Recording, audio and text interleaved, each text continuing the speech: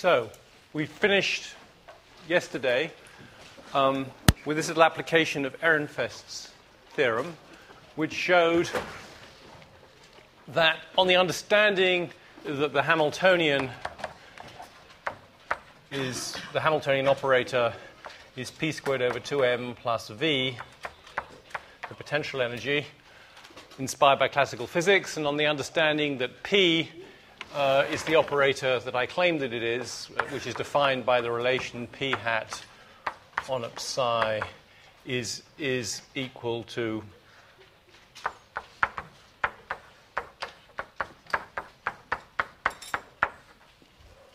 right. So this is I'm claiming that the operator defined by this equation p hat is the momentum operator. It seems reasonable to take this to be the energy operator, the Hamiltonian. That being so, when we use Ehrenfest's theorem to find the rate of change of the expectation value of x, which in classical physics would be the actual value of x, we find that it's in fact equal to the expectation value of the momentum divided by m, which is, in a classical sense, what we would call the velocity, so that's one good thing. It's obvious now that we should move forward and calculate the rate of change, use Ehrenfest's theorem to calculate the rate of change of the momentum's expectation value, and live in hope that this becomes the force. Anyway, this is going to be no, maybe we'll leave the IH bar, put it over here, same as that. So this is going to be P, comma H, expectation value of Ehrenfest's theorem over IH bar, because I haven't put the IH bar here now on second thoughts. So we need to calculate P, comma H. P, comma H is P, comma P squared over 2m plus V. There's a comma there. Obviously, P commutes with itself, so to forget that. So therefore, this is P, comma V. And when we discussed commutators, we showed that if you take the commutator of an operator with a function of an operator, this is a function of x, then what you end up with is the derivative of this operator. Well, you do end up with that in the event that the commutator...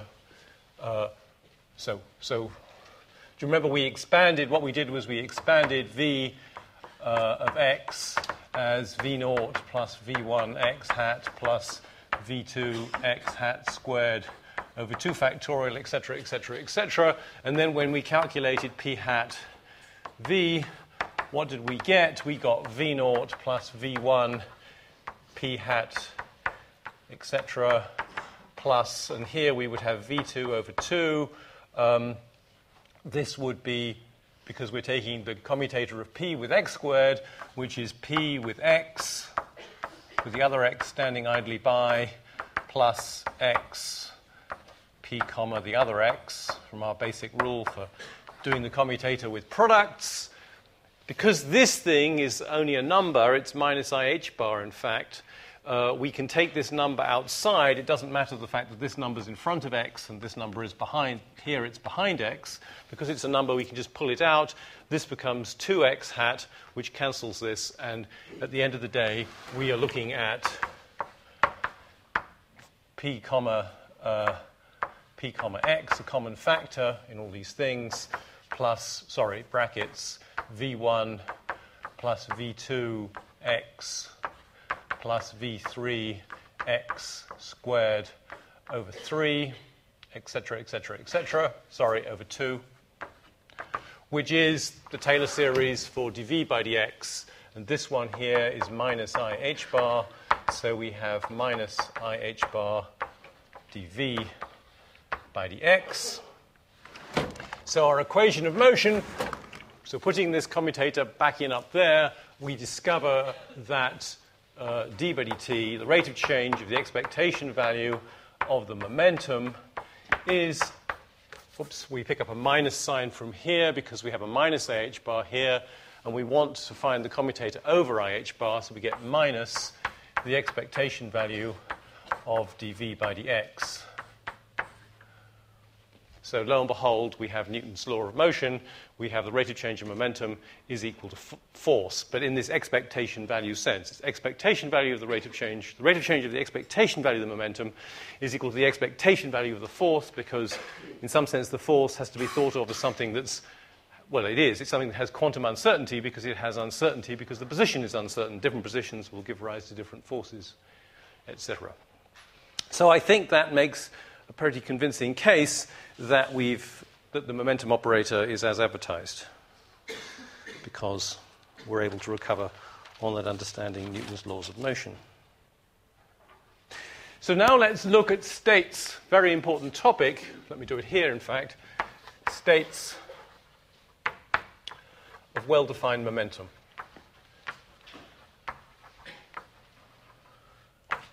That is to say, so we want to know, well, what are the wave functions? What do the states look like in which you're certain the measurement of the momentum is certain to produce a given number?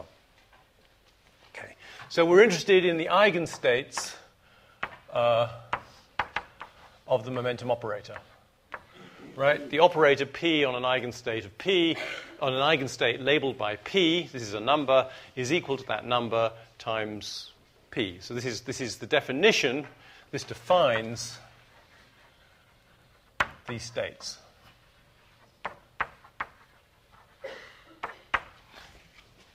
If we want to know what these things look like in terms of in real space, we want to bra through with an x, and then we're looking at x. P hat P is equal to P xp. This is the wave function of our state of well-defined momentum. Let's introduce a newfangled notation and declare that this is u sub p of x. Right? This is just the definition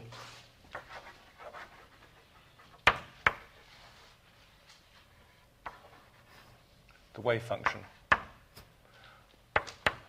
xp equals up of x. And this left side, by the definition of the p operator, is minus ih bar dup by the x. So here we have one of these trivial differential equations which we know how to solve. It tells us that up of x is equal to a constant times e to the I p over h bar x. If we put e to the I p over h bar x in for u, when we do this differentiation, we get down an I p over h bar. The h bars cancel. The minus I and the I together make a 1, and the p sticks around is what we want, so that's it. So a state of well-defined momentum, the states in which you are certain to measure a given value of the momentum, is a plane wave, is a wave like this. So it's a wave, and we have the wave number, usually called k, is the momentum divided by h bar. Because h bar is incredibly small, typically this wave number is extremely large. And the wavelength, of course, lambda being 2 pi over k, is 2 pi h bar over p, is h over p is going to be very small. The bigger the bigger the momentum, the smaller the wavelength. That's obviously crucial for physical applications. What else can we say? We can say that there's complete, if you know the momentum, then, so if we're in a state of well-defined momentum, the result of measuring momentum is certain, so you do know the momentum, then your wave function looks like this, which means that the probability density is independent of space. So the probability density, which is up squared, is equal to some constant which is independent of x. In other words, you know absolutely nothing about the location of your particle. Absolutely nothing. It's as likely to be here as on the other side of the universe. So from that it follows, you already got, it's like these states of well-defined energy. These states of well-defined momentum do not in practice occur.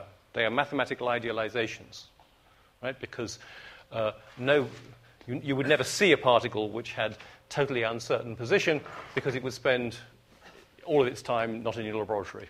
Your laboratory is such a negligible part of the universe. Okay, so that's something to be a bit clear about. What else did I want to say about this?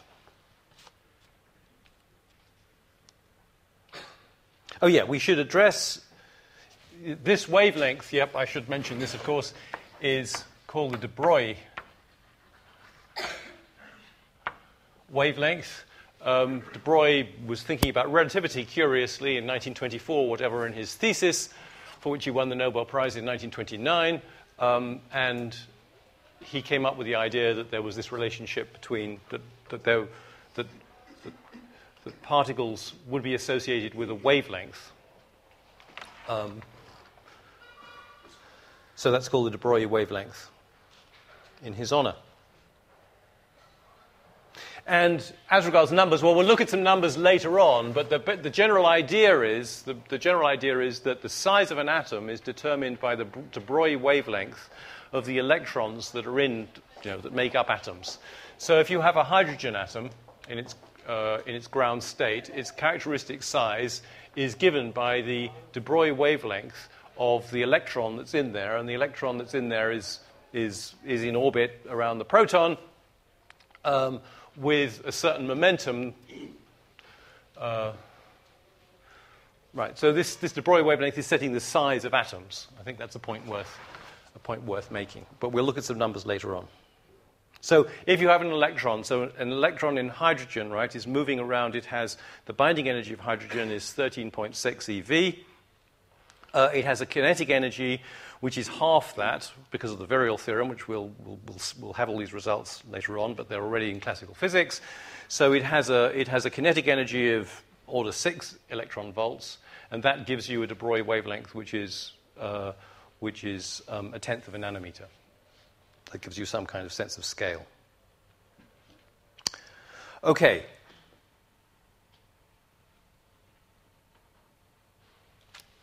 What about normalization? So we've deduced that the wave function of a state of well-defined momentum should be some constant times this exponential. It's good to decide what this constant should be. We usually normalize our wave functions, so usually we like to have that the integral dx of psi mod squared is 1, because that's the total probability to find it somewhere. But this normalization isn't going to work because if psi is proportional to e to the I kx, psi mod squared is going to be 1. The integral from minus infinity to infinity of 1 is just infinite, and no constant in front is going to normalize it successfully.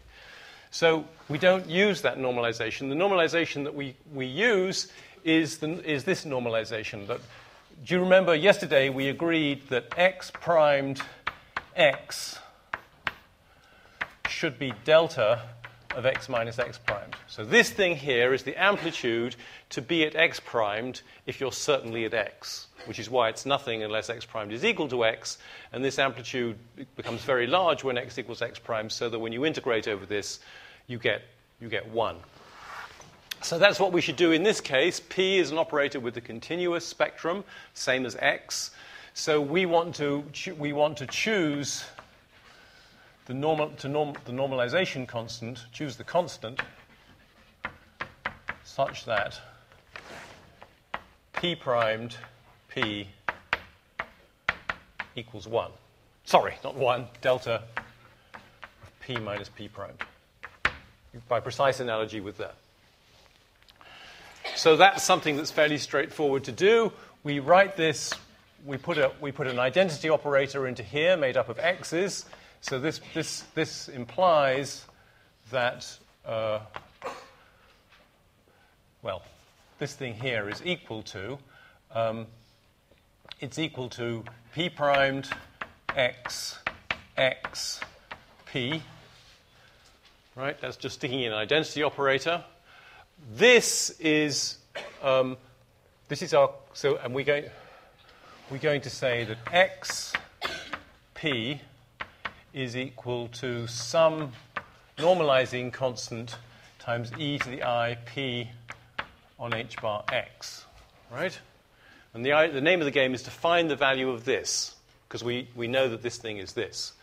The nice thing is that this is the complex conjugate of that,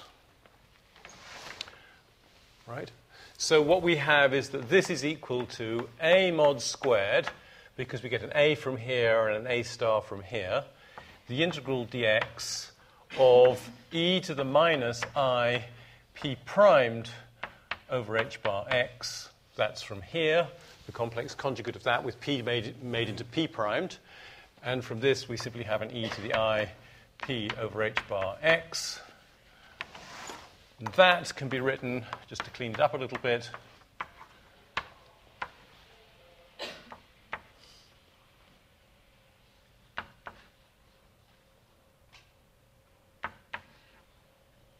p minus p primed x over h bar dx over h bar h bar.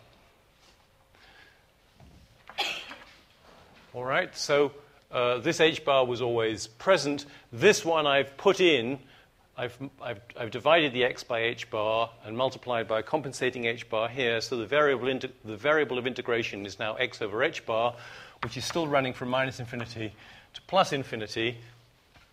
And now this is a standard integral, which I hope you will recognize from Professor Essler's course from Fourier analysis. From Fourier analysis, we know that this integral is 2 pi times delta p minus p primed.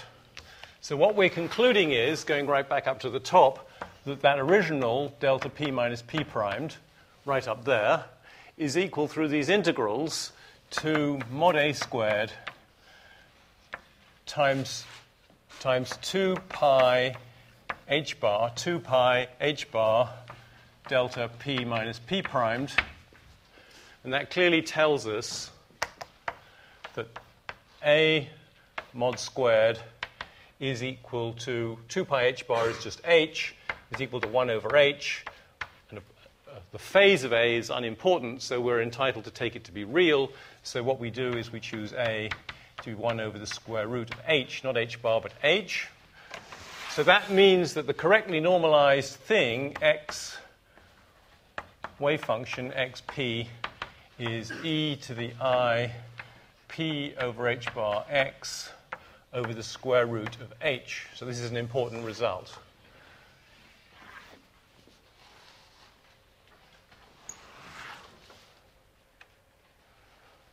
It tells us something else that's of interest if we take its complex conjugate, because its complex conjugate says that p x is equal to e to the minus I p over h bar x over root h. What does this mean? This means the amplitude to find that you have momentum p, given that you're definitely at the place x. So if you have an electron that's localized at the place x, its wave function is a delta function, essentially, right? It's localized at x. You can ask, what's the amplitude for this to have various momenta? The answer is given by this complex number here. The modulus of this complex number here is independent of p. So what does that mean? It implies that the probability of having p given x is some constant. All values of momentum are equally likely. From a momentum which is nothing very much, or zero even, up to a momentum which is associated with some relativistic gamma, some large value of gamma. All momenta are equally likely, including extremely high ones. So that's clearly unphysical, and what that tells you is you will never succeed in localizing a particle precisely to an exact x. The state of being definitely at x is unrealizable because it would imply that there was enough energy somehow in the system that there was a non-negligible probability of finding the momentum to have some extraordinarily large values.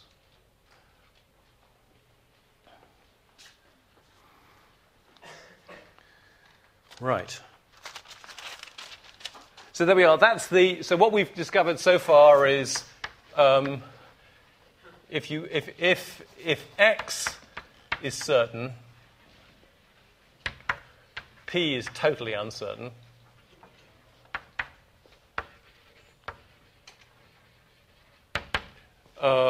And conversely, if p is certain, x is totally uncertain.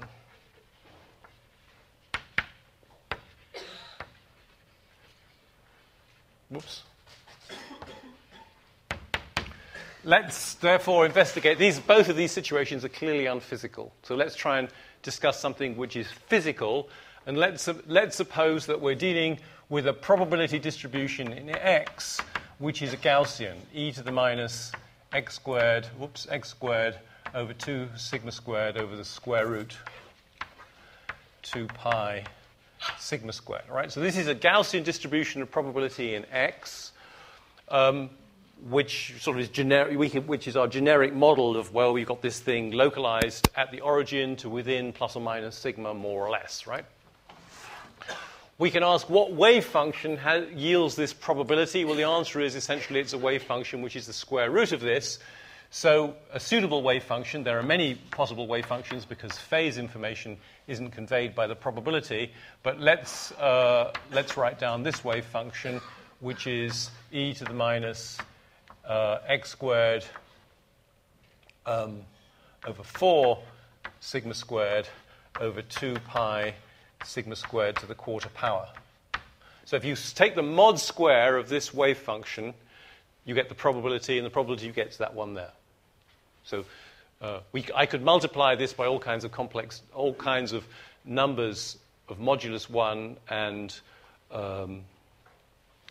arbitrary phase, and I would still get that. But this real wave function is the simplest one that we can write down.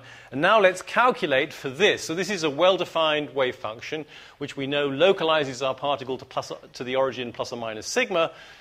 Let's ask, so what is the probability distribution for this psi of measuring a particular value of p, right? So what we want to discover for this is, what's p psi?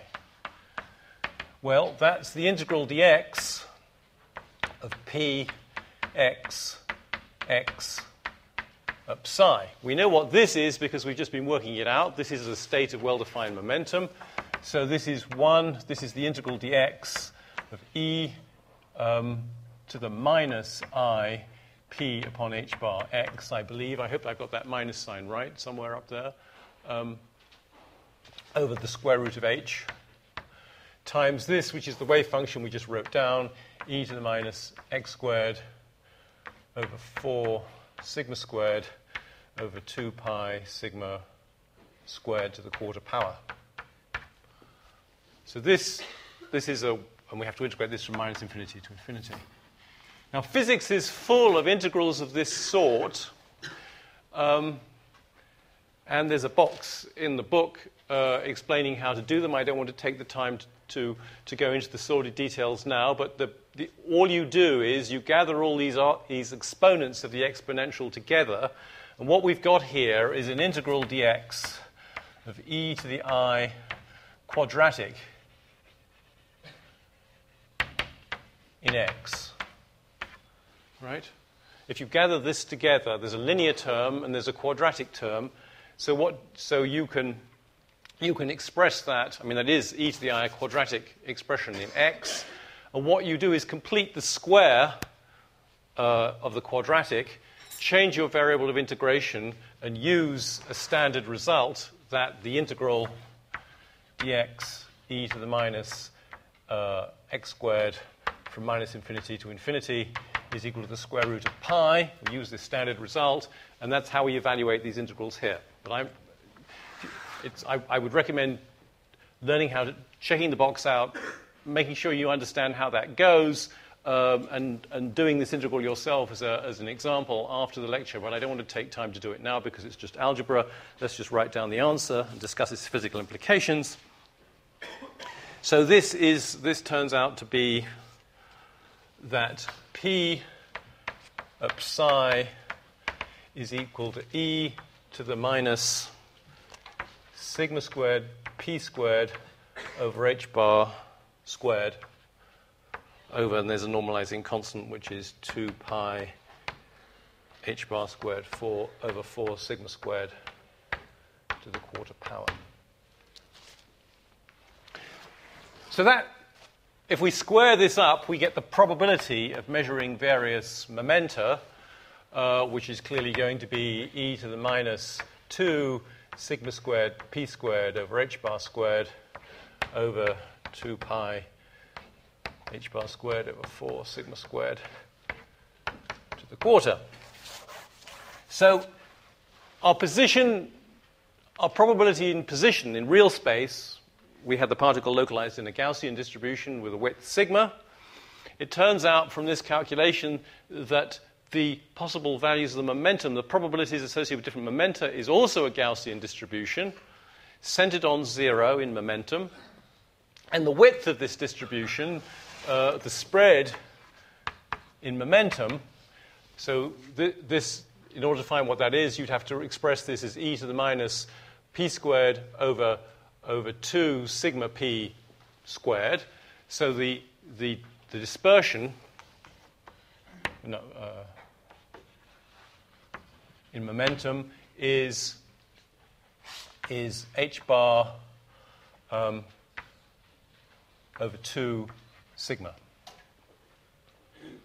So so the dispersion in momentum is small when the uncertainty in real position is large, and conversely, right?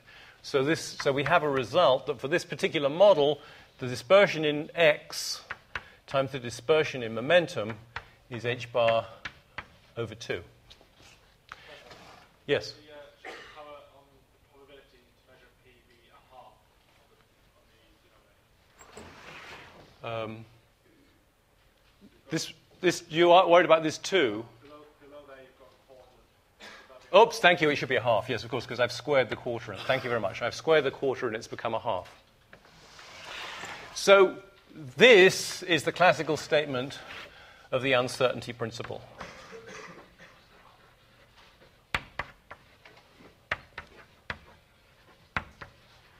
It's really only an order of in this particular model, this is an exact mathematical statement. It's a statement about the widths of two Gaussians.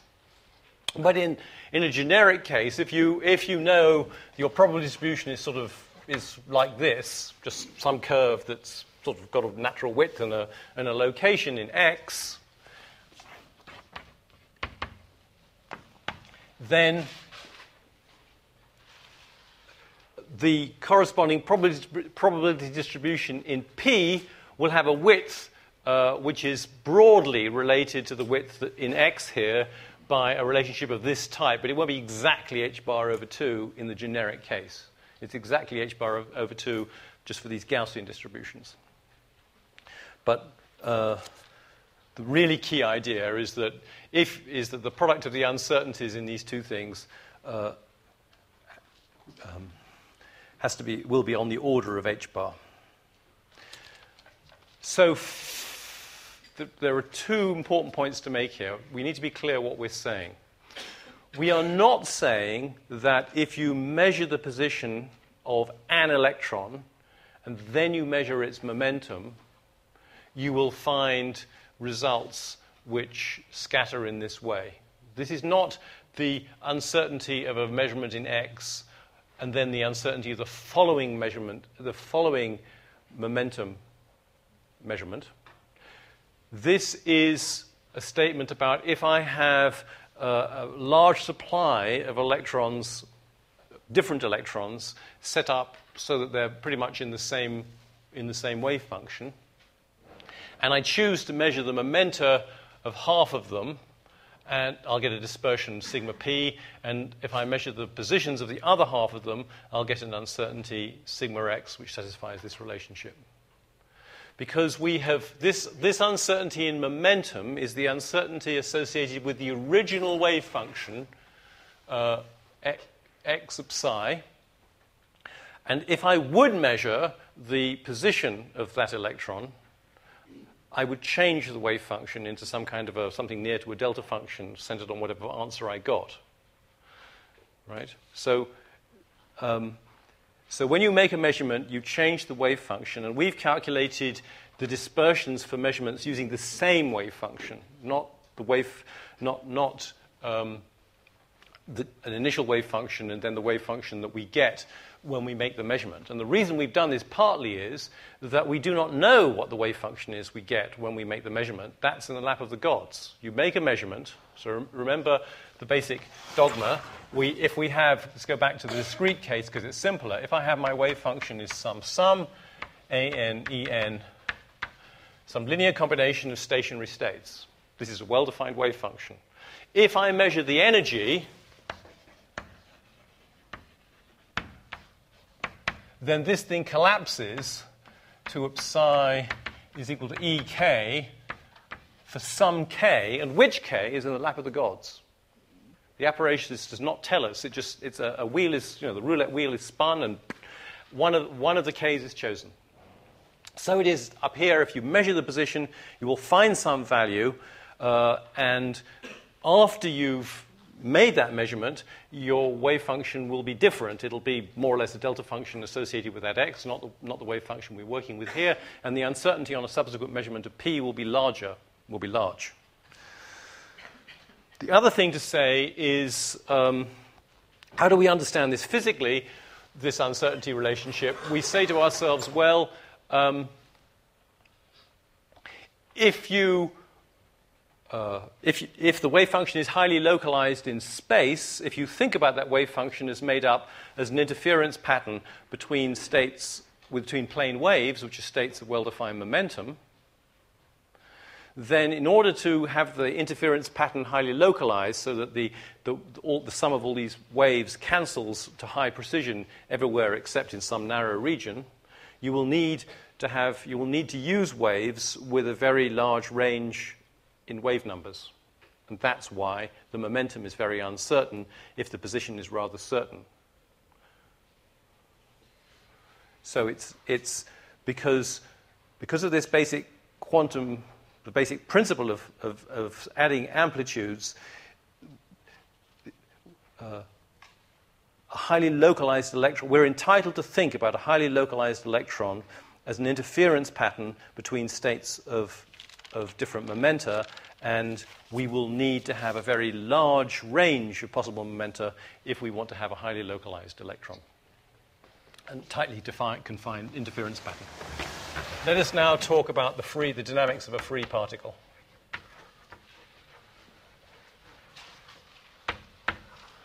So we've just got a particle whose energy there's no potential energy, it's just free to roam. So the Hamiltonian operator is going to be p squared over 2m. We drop the plus v of x. It's a free particle. And what we're going to do now is talk about the time evolution of this particle. So imagine that you've got the particle at t equals 0, you've got it localized around the origin, and let's zazz this up a little bit by saying it's localized around the origin, but it's moving with some, we've got some idea what its velocity is. So we're going to say it's initially, we're going to write down an appropriate expression for its momentum. So this is the wave function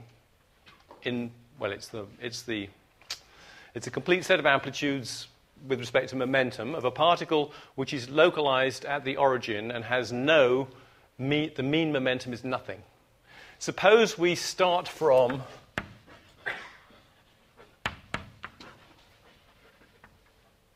P of psi is e to the minus sigma squared over h bar squared, p squared minus p naught squared. Sorry, p minus p naught. Sorry, what do I want to do? Yeah, p minus p naught squared over this horrible normalizing constant. 2 pi h bar squared over 4 sigma squared a quarter.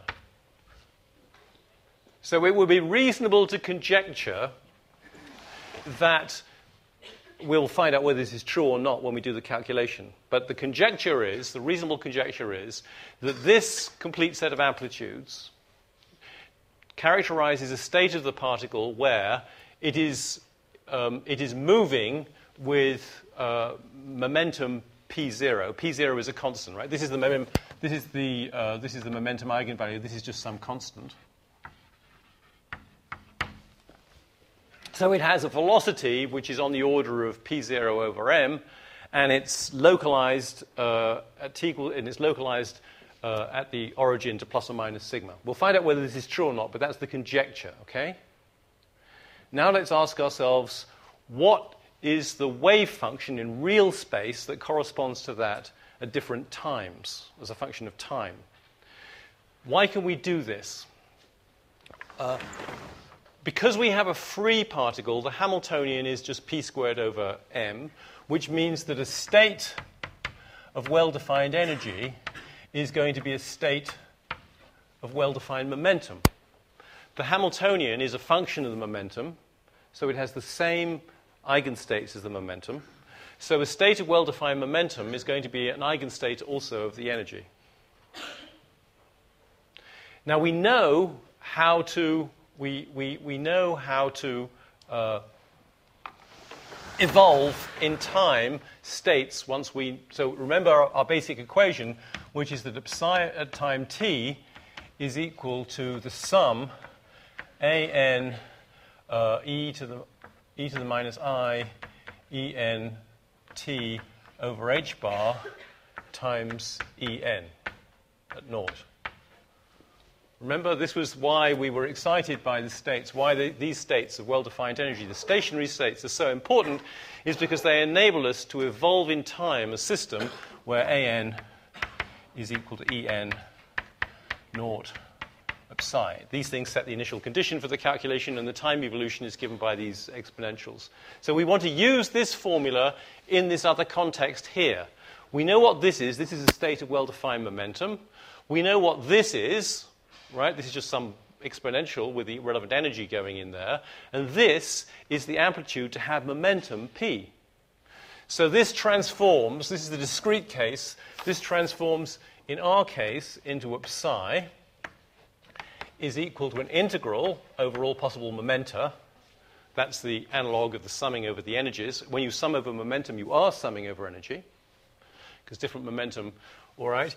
E to the minus I, what's this? This is the energy associated with momentum p. I called it EP up there, but we can be more definite. It's p squared over 2m h bar t.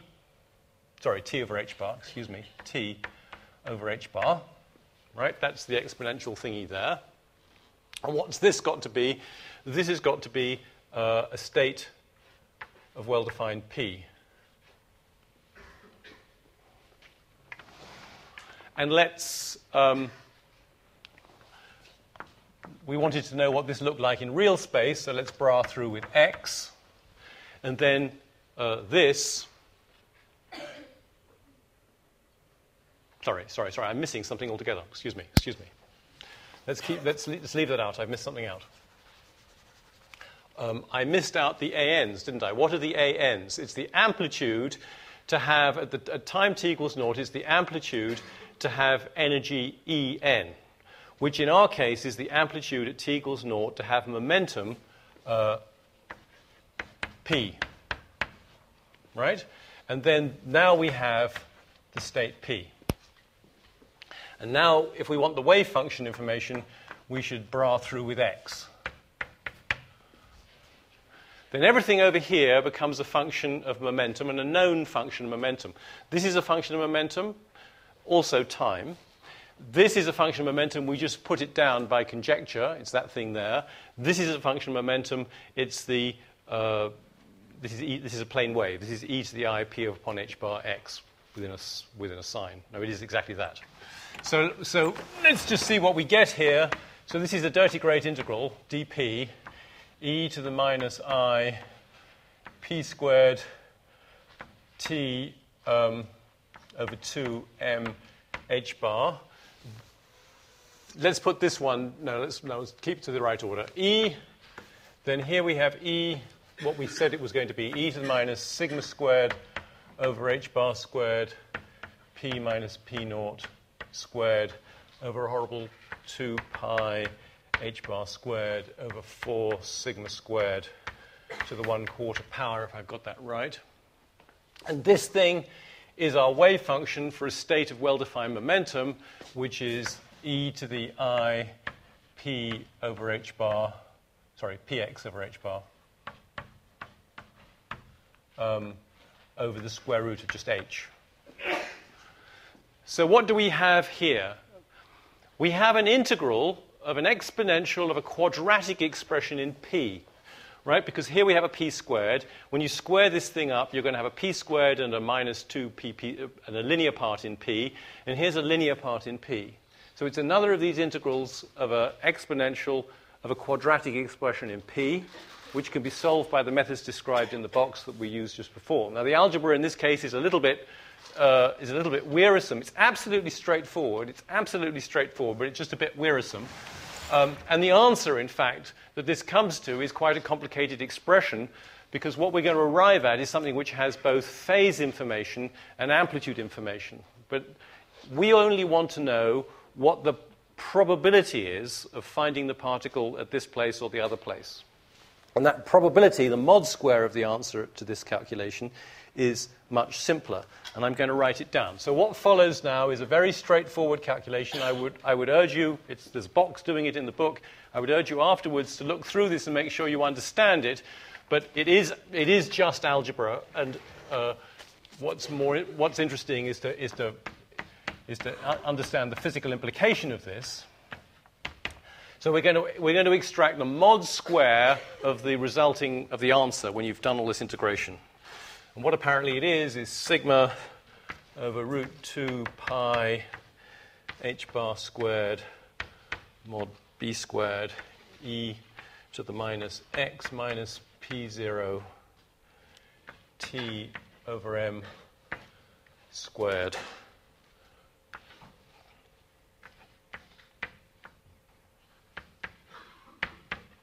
I need to tell you what b squared is, don't I? So, and here, b squared is a complex animal. It's sigma squared over h bar squared plus I t over 2m h bar. So what have we got?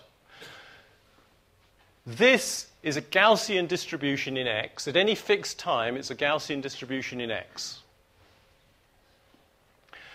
The center of the Gaussian is at p0 over m times time, which means that it's centered on what one would call v times time, right? Because p0 over m, we said this was the mean momentum it was the expectation value of the momentum of our original wave function.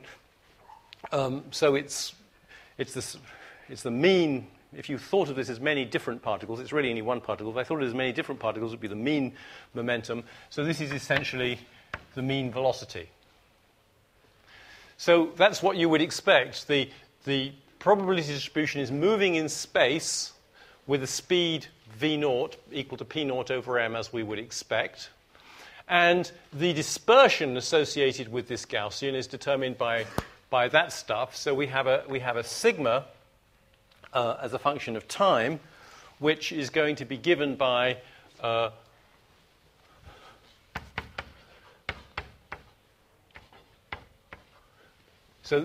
what should this be? This should be 2 sigma squared. So sigma is going to be given by the square root of those two,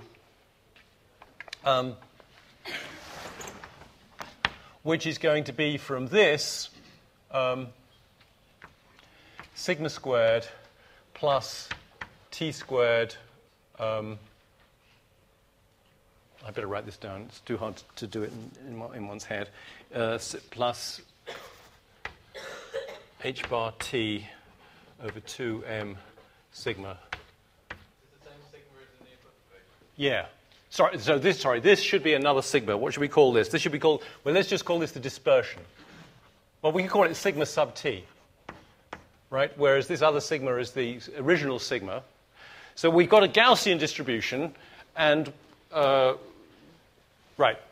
That has a dispersion given by this. No,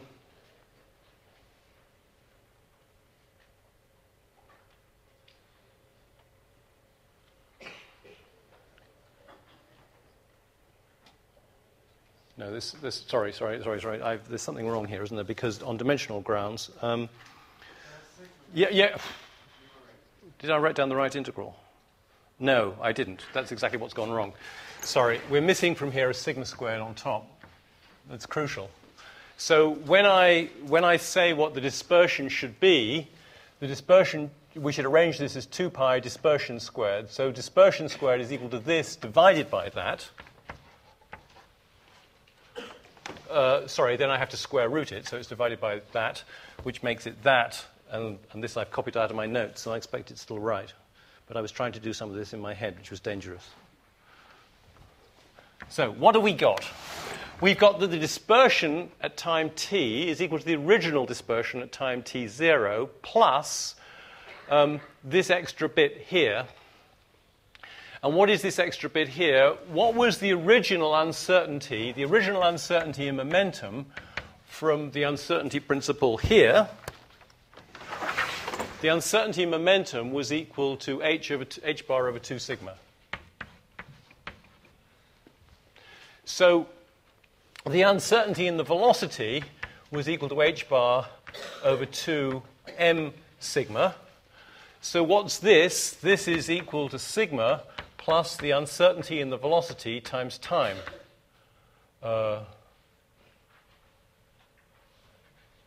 Squared. Ugh. I shouldn't be squaring this, should I? I think we might need to take a square root of a square, actually. Let's not chase that down in the moment, because this is the basic idea. The basic idea is the uncertainty in position is growing like the uncertainty in position times velocity. But that's what you would expect, right? Because you have, what do we have? We have a bunch of particles originally at the origin and moving to the right with v naught plus or minus delta v. Some are going faster, some are going slower. At some later time, this is moved over by an amount v naught times time. And this width there was a width sigma here, but the ones that were going slower than the average will have slipped behind. They were already, some of them will already been sigma behind, but then they've slipped behind extra by an amount delta v times t, and some of the ones which were in front have got even more in front because they had bigger velocities by delta v. So that the total width is equal to the original width plus this extra width. And I think probably we should be taking some squares and square rooting. But you see that what we're getting from this calculation makes perfectly good sense physically. And let me just remind you how we've done this calculation, because it's the methodology which is in many ways, well, it's good to see, it's crucial to see that what emerges from this makes sense physically, but it's also good to remind yourself how do you actually calculate these things in this damn theory. The way we've done this is we've used this central expression. We've said that states, I can evolve something in time so long as I can express my original state as a linear combination of states of well-defined energy. In this particular case of a free particle, a state of well-defined energy is exactly the same as a state of well-defined momentum. So we wrote that sum expression in the integral form that's appropriate because momentum has a continuous spectrum. And then we just turned the handle, and out came these perfectly sensible results.